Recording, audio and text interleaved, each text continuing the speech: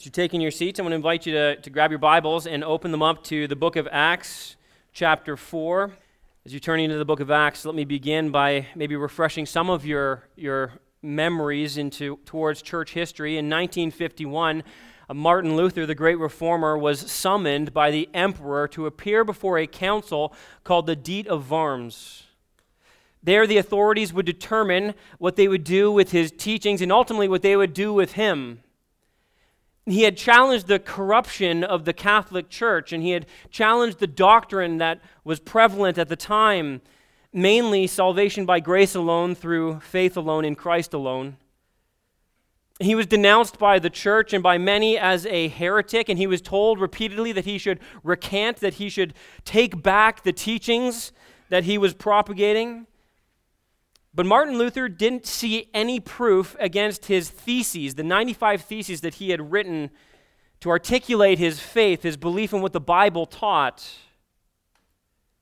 None of these had been sufficiently refuted.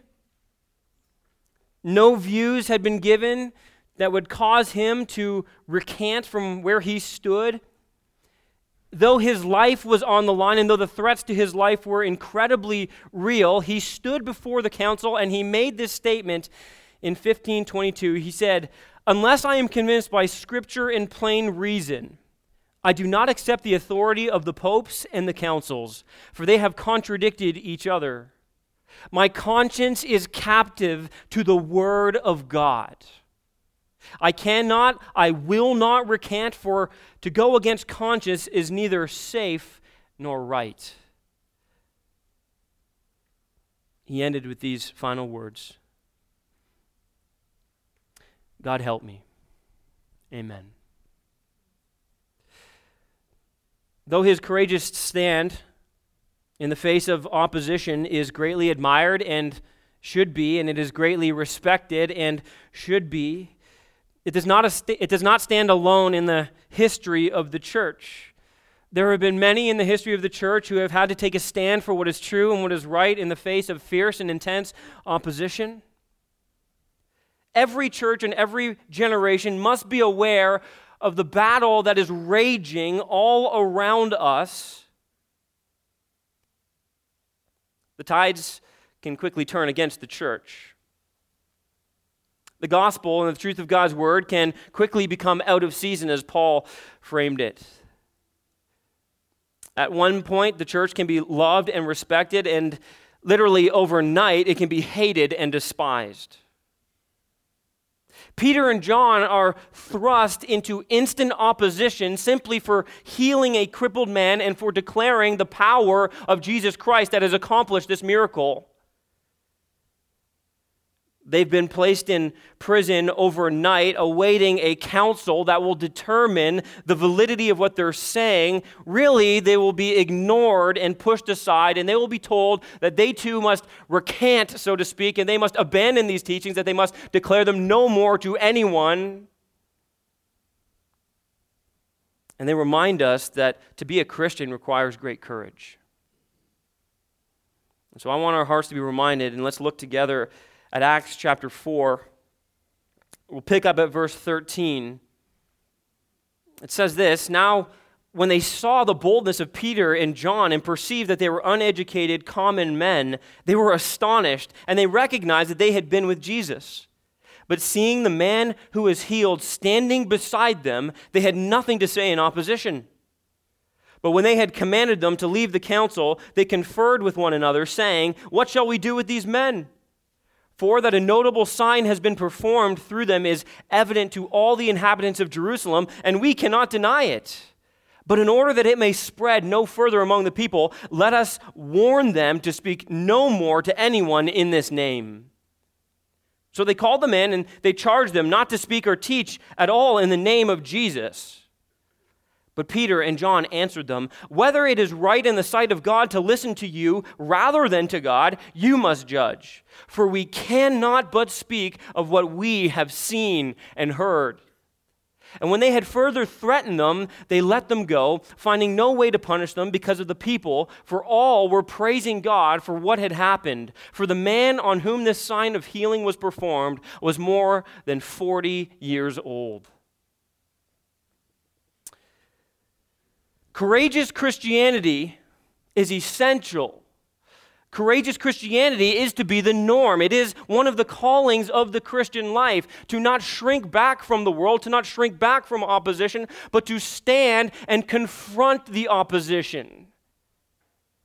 Courageous Christianity requires great commitment on behalf of followers of Christ and on behalf of the church. And today we're seeing that it is not uncommon for churches to lack courage and Christians to lack courage, and for many to capitulate, for many to veer away from what they know to be true, and especially to veer away from speaking what is true. If we embrace certain commitments, I believe the Bible is clear that we will experience God's power working in and through us. So the question is, if this is what we are longing for as a church, if we are longing to see God's power at work in our lives and through our lives, what are these commitments? The first commitment we see is this: we will not be self-confident. We will not be self-confident. In verse 13, I almost just want to preach this verse all by itself. It's so powerful. But I need to preach more, so hang on. It's so striking. It says, now when they saw the boldness, I want you to notice there's three things that are noted here about Peter and John. Their boldness, and then they were perceived that they were uneducated common men. Their commonness says that they were astonished, and they recognized, I want you to see this most of all, that they had been with Jesus. Their confidence is clear. These men are facing very serious threats, very serious opposition. They have offended the religious elite and the political elite, and yet here we see that they have not shrink back, but they stand before them and they declare the truth to such a point that they even look at their accusers, they look at their opposition, and they say, I know you're religious, I know you think you know God, I know you think you have a corner on the truth, but you too must bow the knee to Jesus Christ, the one you crucified. This is unbelievable courage. Confidence in the Christian life is crucial, but where we find that confidence is most important. Our confidence doesn't flow from our self-worth. It doesn't flow from some kind of identity we fabricate or manufacture for ourselves. What we see here is that this confidence flows only from Jesus Christ. So I just want to pick these things apart really quickly. We'll notice first, this confidence is a result of boldness. Boldness is a willingness to express one's opinion freely. And in the ancient Greco-Roman world, this meant, in the secular sense, in a political manner, to have the sense of freedom of speech, to be able to come along and say what you really believe, regardless of the dangers. It implies a straightforwardness that could expose you to potential personal danger. It implies that there could be great negative reactions, and so it carries inherently this sense of courage, of audacity, and of confidence. In Acts, one commentator says this, that boldness describes the openness of the mission proclamation in the sense of fearlessness and candor and joyous confidence over and against the critics and adversaries. This becomes the normal sort of confident approach of the Church of Jesus Christ. And opposition is only getting started here in the book of Acts. It's only going to ramp up from here. It's only going to get more challenging. The context of verse 8 really suggests for us that this boldness is a result of being filled with the Spirit. Look at verse 8. It's been a little while since we were in this text, but this will help refresh our memory. Verse 8, then Peter, filled with the Holy Spirit. This is the reason Peter is standing up with such courage. He is filled with the Holy Spirit and he speaks truth to them. And notice what he says, again, rulers of the people and elders. If we are being examined today concerning a good deed done to a crippled man, by what means this man has been healed, let it be known to all of you and to all the people of Israel that by the name of Jesus Christ of Nazareth, whom you crucified, whom God raised from the dead, by him this man is standing before you well. This Jesus is the stone that was rejected by you, the builders, which has become the cornerstone. And there is salvation in no one else, for there is no other name under heaven given among men by which we must be saved. This whole apologetic, this whole defense of the truth flows out of an initial filling of the Spirit of God, by which they boldly confessed that Jesus is the Messiah, that he was wrongfully accused and executed, and that he had been vindicated through the resurrection from the dead. That his continuing power had healed the lame man, and that salvation is possible only through Jesus and through loyalty, faith in him. I think it's important that we understand that, listen, when we are filled with the Spirit, we will be compelled to speak the truth about Jesus Christ. If our pursuit, and we've looked at this in the past, if our pursuit is to be filled with the Spirit of God through obedience to his word, then we will be, I think the implication, listen, we will be compelled to speak about Jesus Christ. Boldness and courage flow from an unshakable conviction about the truth. If you believe firmly with all your heart that this is true, that this is the only truth, you cannot help but share it. This courage is so remarkable and so astonishing, and it evokes this astonishment amongst the scribes and the Pharisees, the Sadducees that are surrounding these men. They don't know what to do with them, and that's because of the second reason here, their commonness. I mean, these men are nobodies, essentially. And that's what the text tells us. They're common men. They were uneducated. Apparently, it was very obvious to them. It wasn't something that was easily hid or masked. These men they looked, they sounded like common uneducated men. It was clearly perceived that these guys were nothing special. They were nobody important. But the shock and astonishment comes from the reality that they were speaking so boldly and persuasively. I mean, only people who were educated in this culture, only people who were recognized as some kind of authority could speak with such boldness, or so they thought.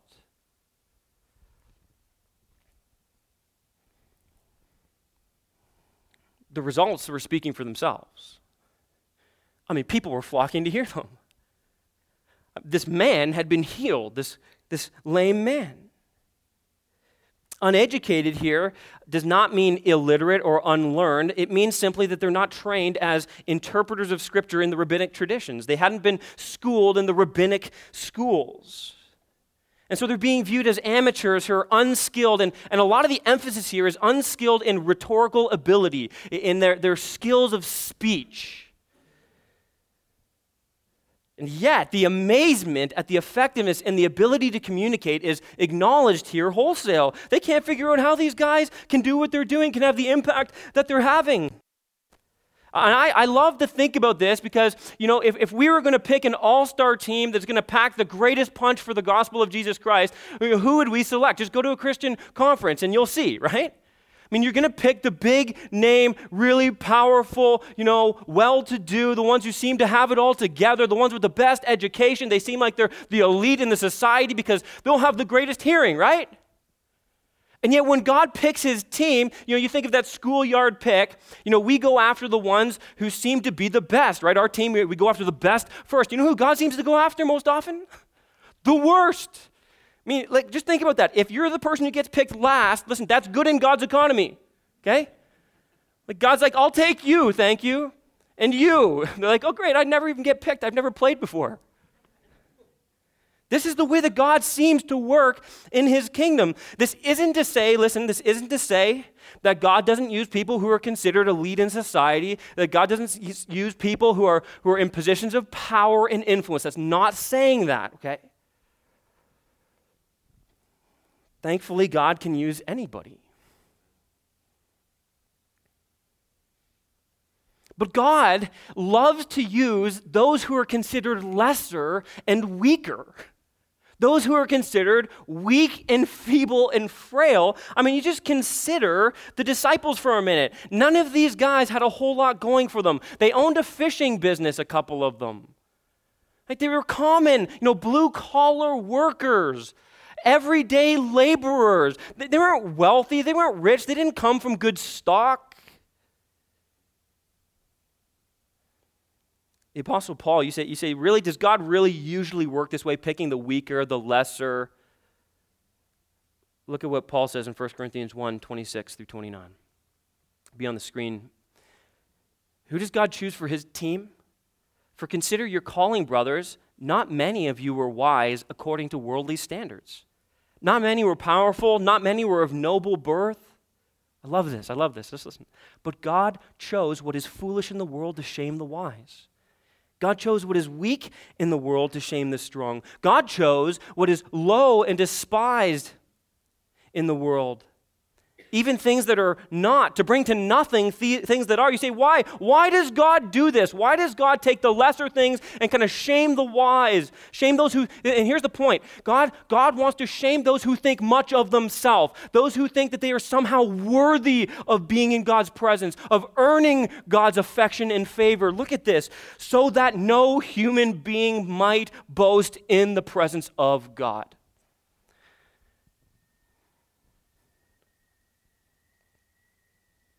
God says, I don't need you to be great. This is encouraging. Listen, church, this is so important for us to grasp. He says, so many of us strive to try and make ourselves somebody or something so that we might be useful to God. And God says, I don't need you to be great. I don't need you to be a somebody. I need you to believe that I'm great.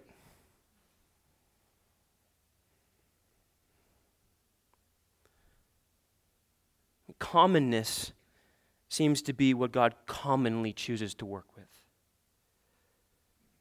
All the disciples, listen, deeply flawed, painfully ordinary, but listen, here's the key, fully available.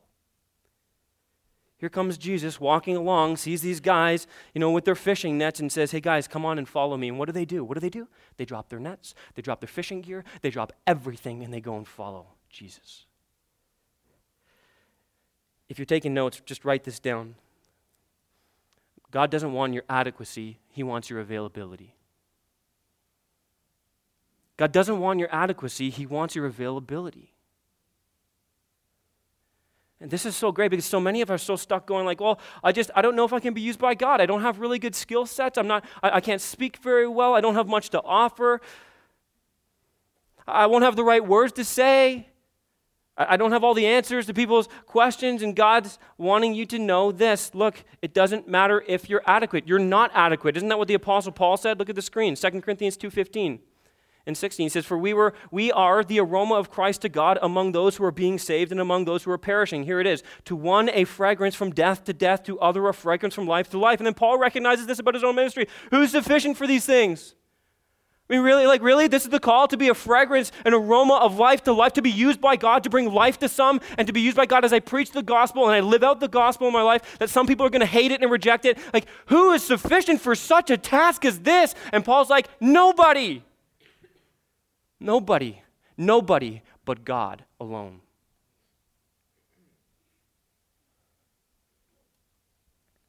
Usefulness is not about your adequacy. It is all about your availability. We can have confidence despite our commonness. Why? Because we believe with all our hearts that God is adequate. That God works through weak, frail, cracked, flawed vessels to bring himself greater and greater glory. And if we have him, we are adequate. That's the awesome news. And this adequacy flows, the greater sense of your adequacy in Christ, it flows from this next point. Do you see what the text says? I love this. And they recognized that they had been with Jesus. Isn't that awesome? It comes from a closeness, a relational closeness to Jesus Christ.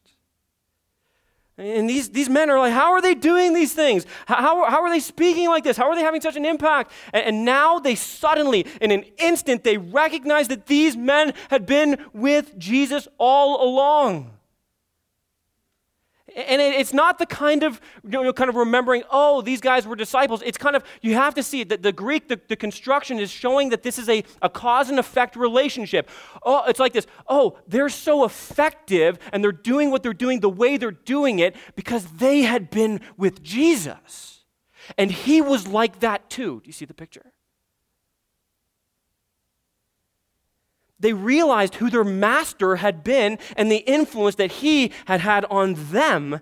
And Jesus himself, right, had not been professionally trained. And yet he was widely acknowledged as a rabbi or a teacher, one who taught with great authority, the scriptures tell us. Peter and John had obviously been taught by Jesus, and they shared something of his wisdom, his insight into the scriptures, and his prophetic authority. Right? For 3 years, the disciples had gone to the best seminary in the world. They had learned from Jesus.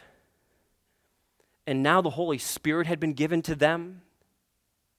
And the power of God's Spirit was unleashing the truth of God's Word through them, the truth of salvation in Jesus Christ. This was, after all, why Jesus called these men in the first place. It says in Mark 3:14, and he appointed 12, whom he also named apostles, so that they, I love this, so that they might be with him and that he might send them out to preach. You see the connection? Being with Christ and being prepared to be sent out is so, so key to the Christian life. They are speaking and acting as Jesus did. And I mean, have you ever noticed this? Have you ever noticed this maybe with your kids? I notice this right now, especially as my kids are getting a little bit older, particularly with my daughter, but they become like the people they spend time with. Like my daughter will come home and all of a sudden she's speaking a language I've never heard before, right? Everything is, I know, right? I know, right? I know, right? It's like little 7-year-old girl language, apparently. And I'm like, we're saying, like, where are you? Why are you talking like this? Well, that's the way my friends talk, right? Like, all she wanted for Christmas was Shopkins. Like, if you don't know what that is, that's okay. Trust me. All right? I'm still like, really? Why do you want those? Oh, my friends have them. They're so great. You see, it's amazing. We notice it in our kids. They begin to act like those who they spend time around. That's why, as parents, we're very protective of who our kids spend time around, right? And we ought to be. My kids aren't allowed to choose their friends right now. I'm not kidding. You laugh. I choose my kids' friends. I'm serious. And parents, listen, at a young age, you should too. We need to teach them how to make these kind of decisions because, listen, bad company ruins good morals. That's what Paul said in 1 Corinthians. We know that. We've heard that quoted to us by our parents a million times, right? Listen, if that's true, and it is because it's in the Bible, listen, we know that conversely, listen, good company will build up good morals. The people we hang around, and we know this. We notice this less in our lives, but you'll notice this: the same vocabulary as the people you hang around the most, the same intonation in your voice. You'll begin to have some of the same likes and dislikes as the people you hang around most, and that's a good sign. Listen, because it reminds us that when we spend time with Jesus Christ, He begins to rub off on us. The closeness in our relationship to Christ is so, so critical.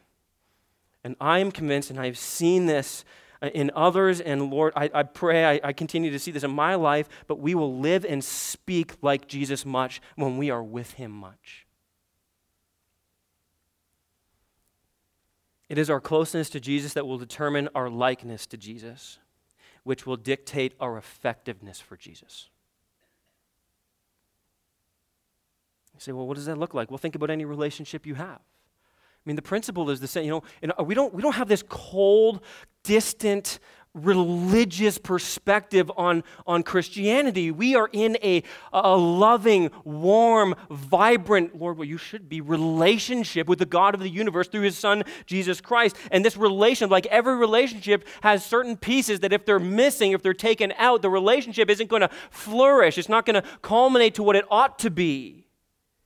And so just a few points of application. You want to work on the closeness of your relationship. Every relationship needs time. If you are not devoting time to your relationship with Jesus, you cannot expect that relationship to flourish and grow. And so if you have to use a calendar to schedule that time in, if you have to use reminders and warnings and tell people in your life, can you ask me about this all the time? Get time alone with God. Get time alone with God. What should that time look like? Well, it should be a time of learning. A time of learning. We need to be deep in the Word. The Word of God is the Word of Jesus Christ.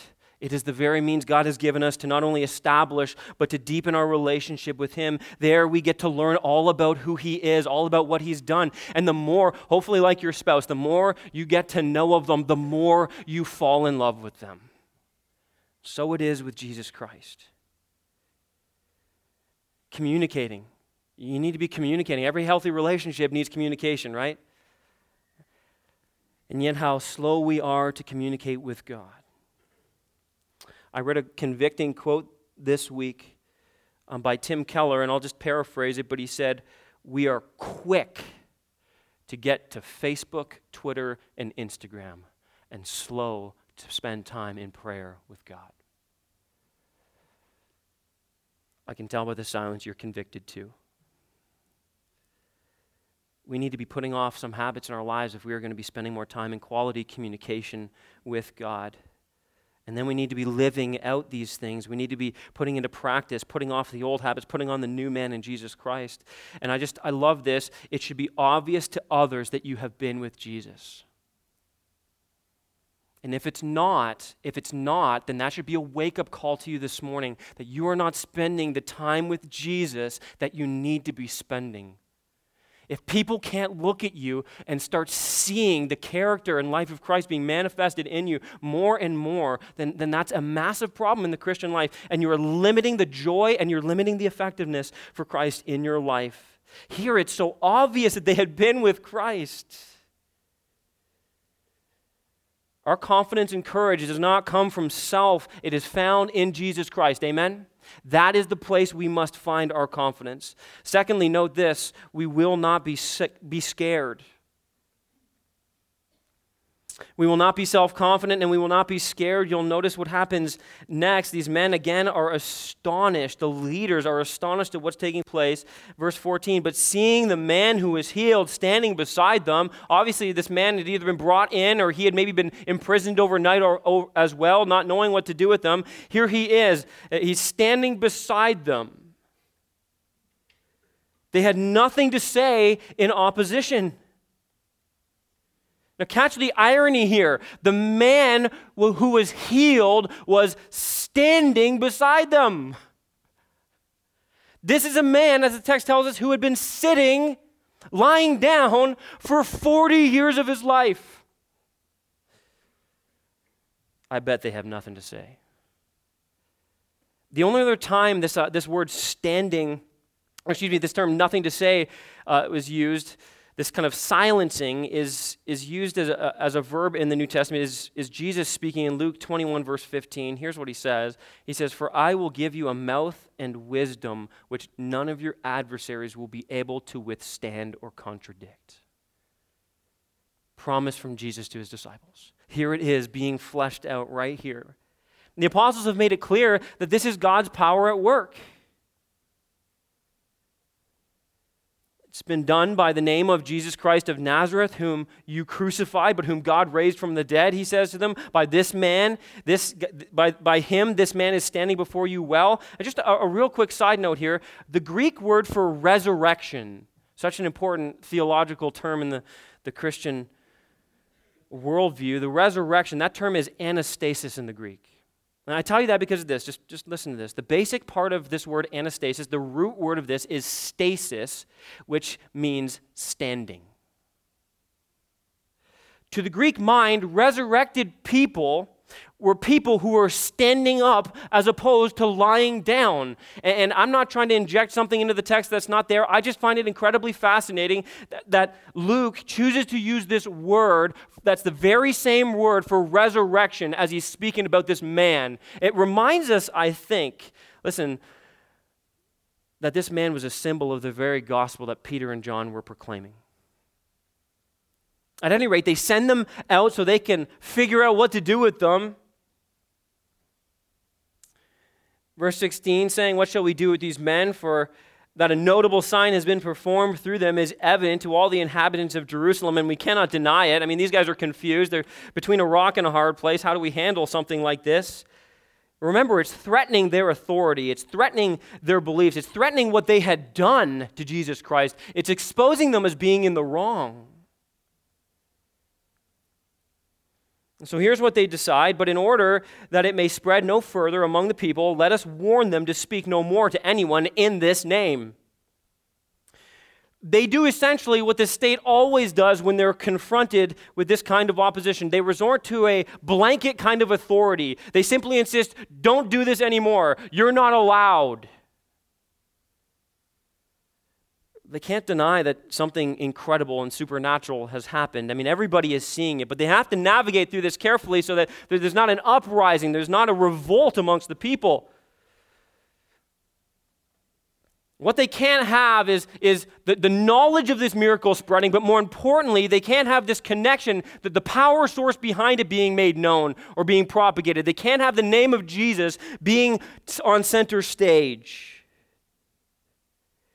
So they make it clear that they will warn them. Now that word warn can also be translated threaten. It's used in 1 Peter 2:23 where Jesus says when he suffered, he did not threaten but continued entrusting himself to him who judges justly. It's not a soft term in any way. It's a term of intimidation. And what's so fascinating here is rather than embrace the truth, rather than even try to understand the truth, they attempt to shut it all down with intimidation. And this intimidation is only intensified when we get to verse 21. They threaten them further and threaten to punish them. I mean, they're leveling consequences. If you guys keep this up, there's going to be trouble.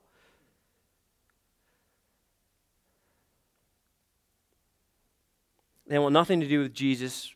They'll punish anybody who proclaims the name of Jesus. And they're going to follow through on these threats, by the way. We'll see that as the book of Acts unfolds.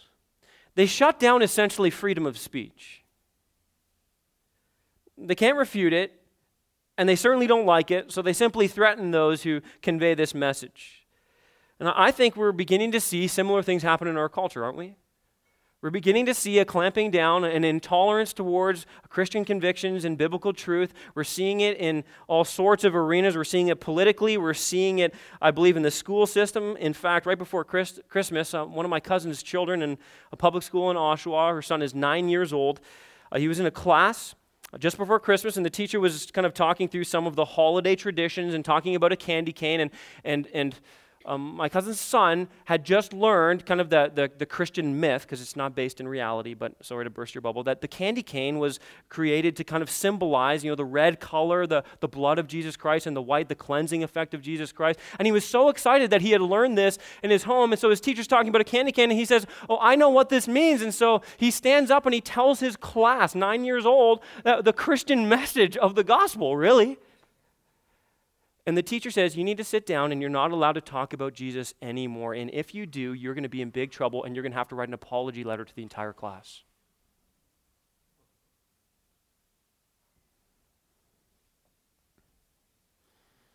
I mean, it's happening. People will try and intimidate you. And I think, fortunately, still in our country, or unfortunately, depending on how you look at it, that the worst that can happen, as we talk about this all the time, the worst that can happen to us is people will intimidate us. Maybe your reputation is on the line. Maybe they'll make fun of you. Maybe you'll lose friends. Maybe you'll lose your job. But that really, right now, is the worst of it for us in this culture, right? There are Christians around the world who are losing their lives right now for following Jesus Christ. There are Christians around the world who are being forced out of house and home. There are Christians around the world who are having their possessions taken away from them. There are Christians around the world who are being punished because they believe in Jesus Christ. Are you willing? Are you willing to lose everything for Jesus? I mean, just really personally right now, forget about your life. Are you willing to lose your reputation for Jesus? I think that's the thing we want to protect most in this culture. What people think of me.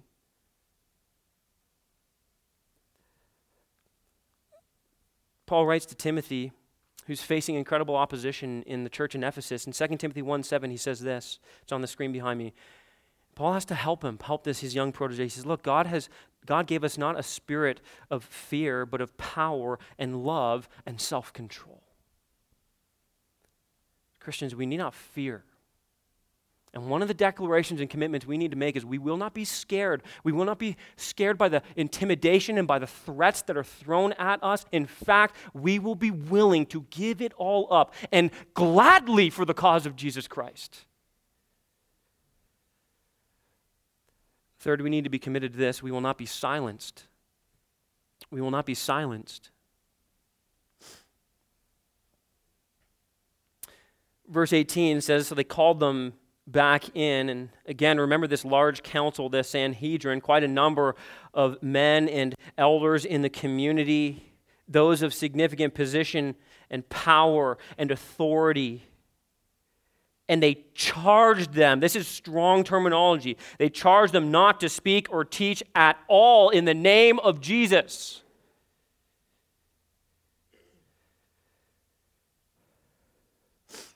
They have sought to intimidate them, and their goal is to utterly silence them. Make no mistake about it, there is a time coming for the Church of Jesus Christ where the attempt will be made to silence us.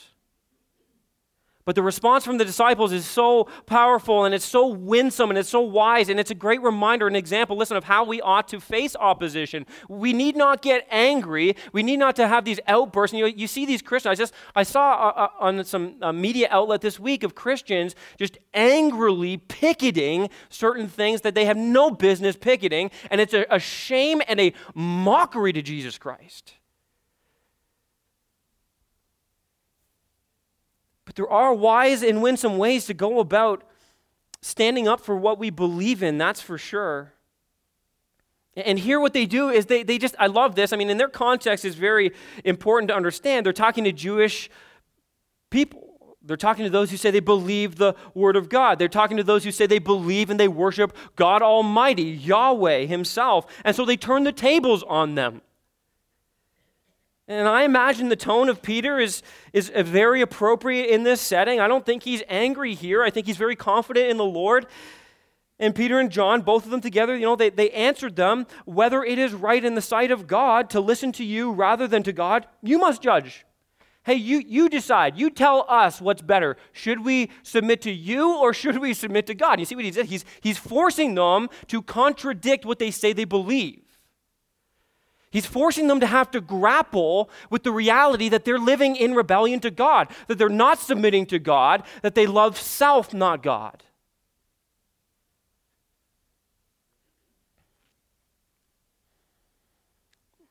They force the council members into the role of being judges against themselves. It's brilliant. And every faithful Jew knew the answer to this question.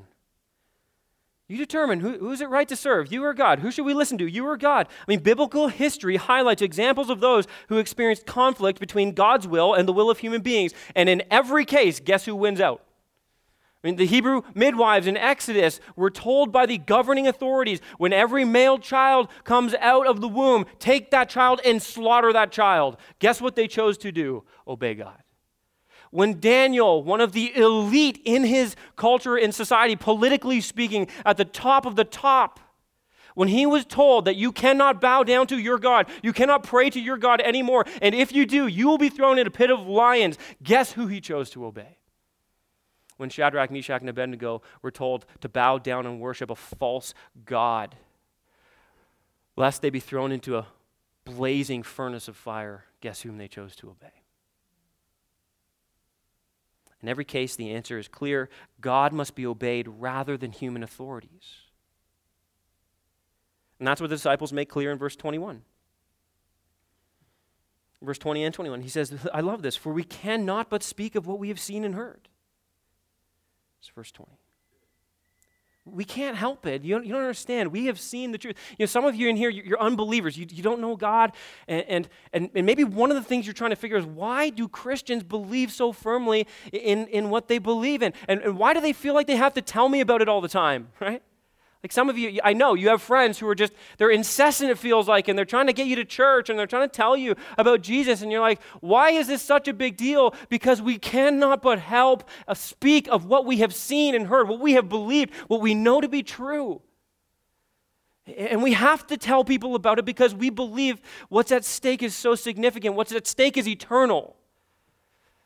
And your life, your soul, your joy, everything depends upon this person, Jesus Christ, upon what he did in dying on a cross 2,000 years ago and rising from the grave. All of human history centers around this one thing.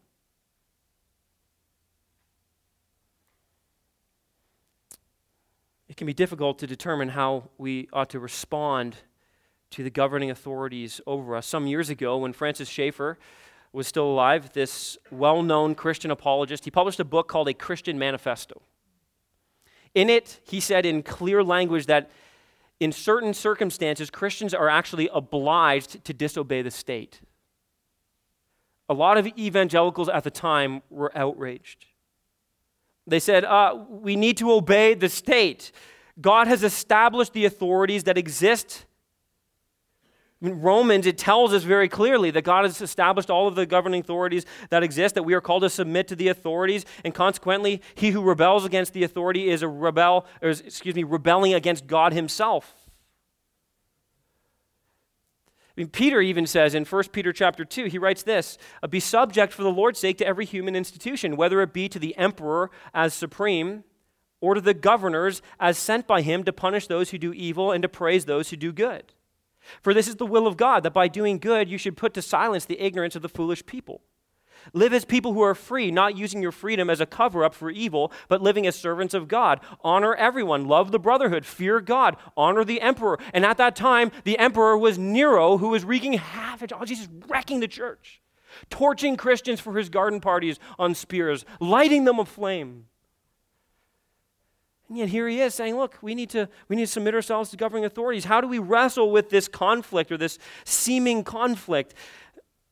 This is not a call to rebel against authorities without true biblical precedent. I think our default mechanism in our sinful flesh is to just instantly rebel against those who oppose us. We don't resent the government. We see them as being a true gift from God. But when they ask us, here's the key, when they ask us to do what is wrong, sinful, and unbiblical, the choice is simple. When the state tells us that we cannot preach the gospel, that is an overextension of its authority. It is an illegitimate use of its legitimate authority, and we have no other choice but to resist and trust God. We must, therefore, as followers of Christ, be determined in our hearts that we will not be silent. Church, this is our goal, right? This is our duty. We've been sent for this purpose. We cannot be silent, for we cannot but speak of what we have seen and heard. Right now, too many Christians are capitulating. They're running away. They're giving in, and it's time. It's time that we speak up about Jesus Christ. It's time that we speak up with love and compassion. And by the way, we accept the consequences, don't we? No? Anybody? Yeah? Do we accept the consequences? I'll throw you into a den of lions. Then throw me in. Roll the stone over. Take my body. Take my life. I will not fear those who can destroy the body only. I will fear the one who can destroy body and soul. Here's the hope we cling to, regardless of the consequences we might face. We will not be stopped. We will not be stopped. This is such a sweet kind of end to this little section here. I mean, to declare this truth with such courage, with such boldness, and then it says, and when they had further threatened them, like they're not done, right? They let them go, finding no way to punish them because of the people. I love this. For all were praising God for what had happened. I mean, there's people who have seen this miracle, and they cannot deny that God is at work, that God is making something known. And the authorities are so angered, but they just can't stop this message and these men from going forth. For the man on whom the sign of healing was performed was more than 40 years old. The implication here is this. This is only explainable because of God, the one and only true God. And all the people are seeing this. Even the leaders aren't denying this necessarily. And I just think this is such an incredible reminder that human opposition cannot thwart God's power. What a confidence booster for us. While Jesus is dismissed and rejected by many, he will be embraced and praised by many. Even though we face the fiercest of opposition, and it will intensify, God will still rally people to himself. He will still redeem lost sinners who will begin to praise him for all that he is and all that he's done. The healing is a sign of the power of Jesus, who was crucified, but who had been risen from the dead. That's what this is pointing us to. He was not stopped, and he will not be stopped. That is the message here. The church, listen, is a movement of God. It is the continuing work of Jesus Christ on earth to bring hope and healing to the nations. One of the underlying themes of the book of Acts is God wins. His power prevails over human and demonic opposition, no matter how severe it gets. And this movement that we are a part of is something that is a unique privilege in this unique time in human history. It is a movement of God. We are his people. We are a part of his plan to bring this message. And since we go with him, we can be assured that we will not be stopped. And I mean by that, not ultimately. Yes, they may take our lives. Yes, they may take our freedoms. Yes, they may take our possessions. They may take a lot of stuff from us. But you want to know what they can't take? The saving message of Jesus Christ. That message will go forth no matter what they do to us.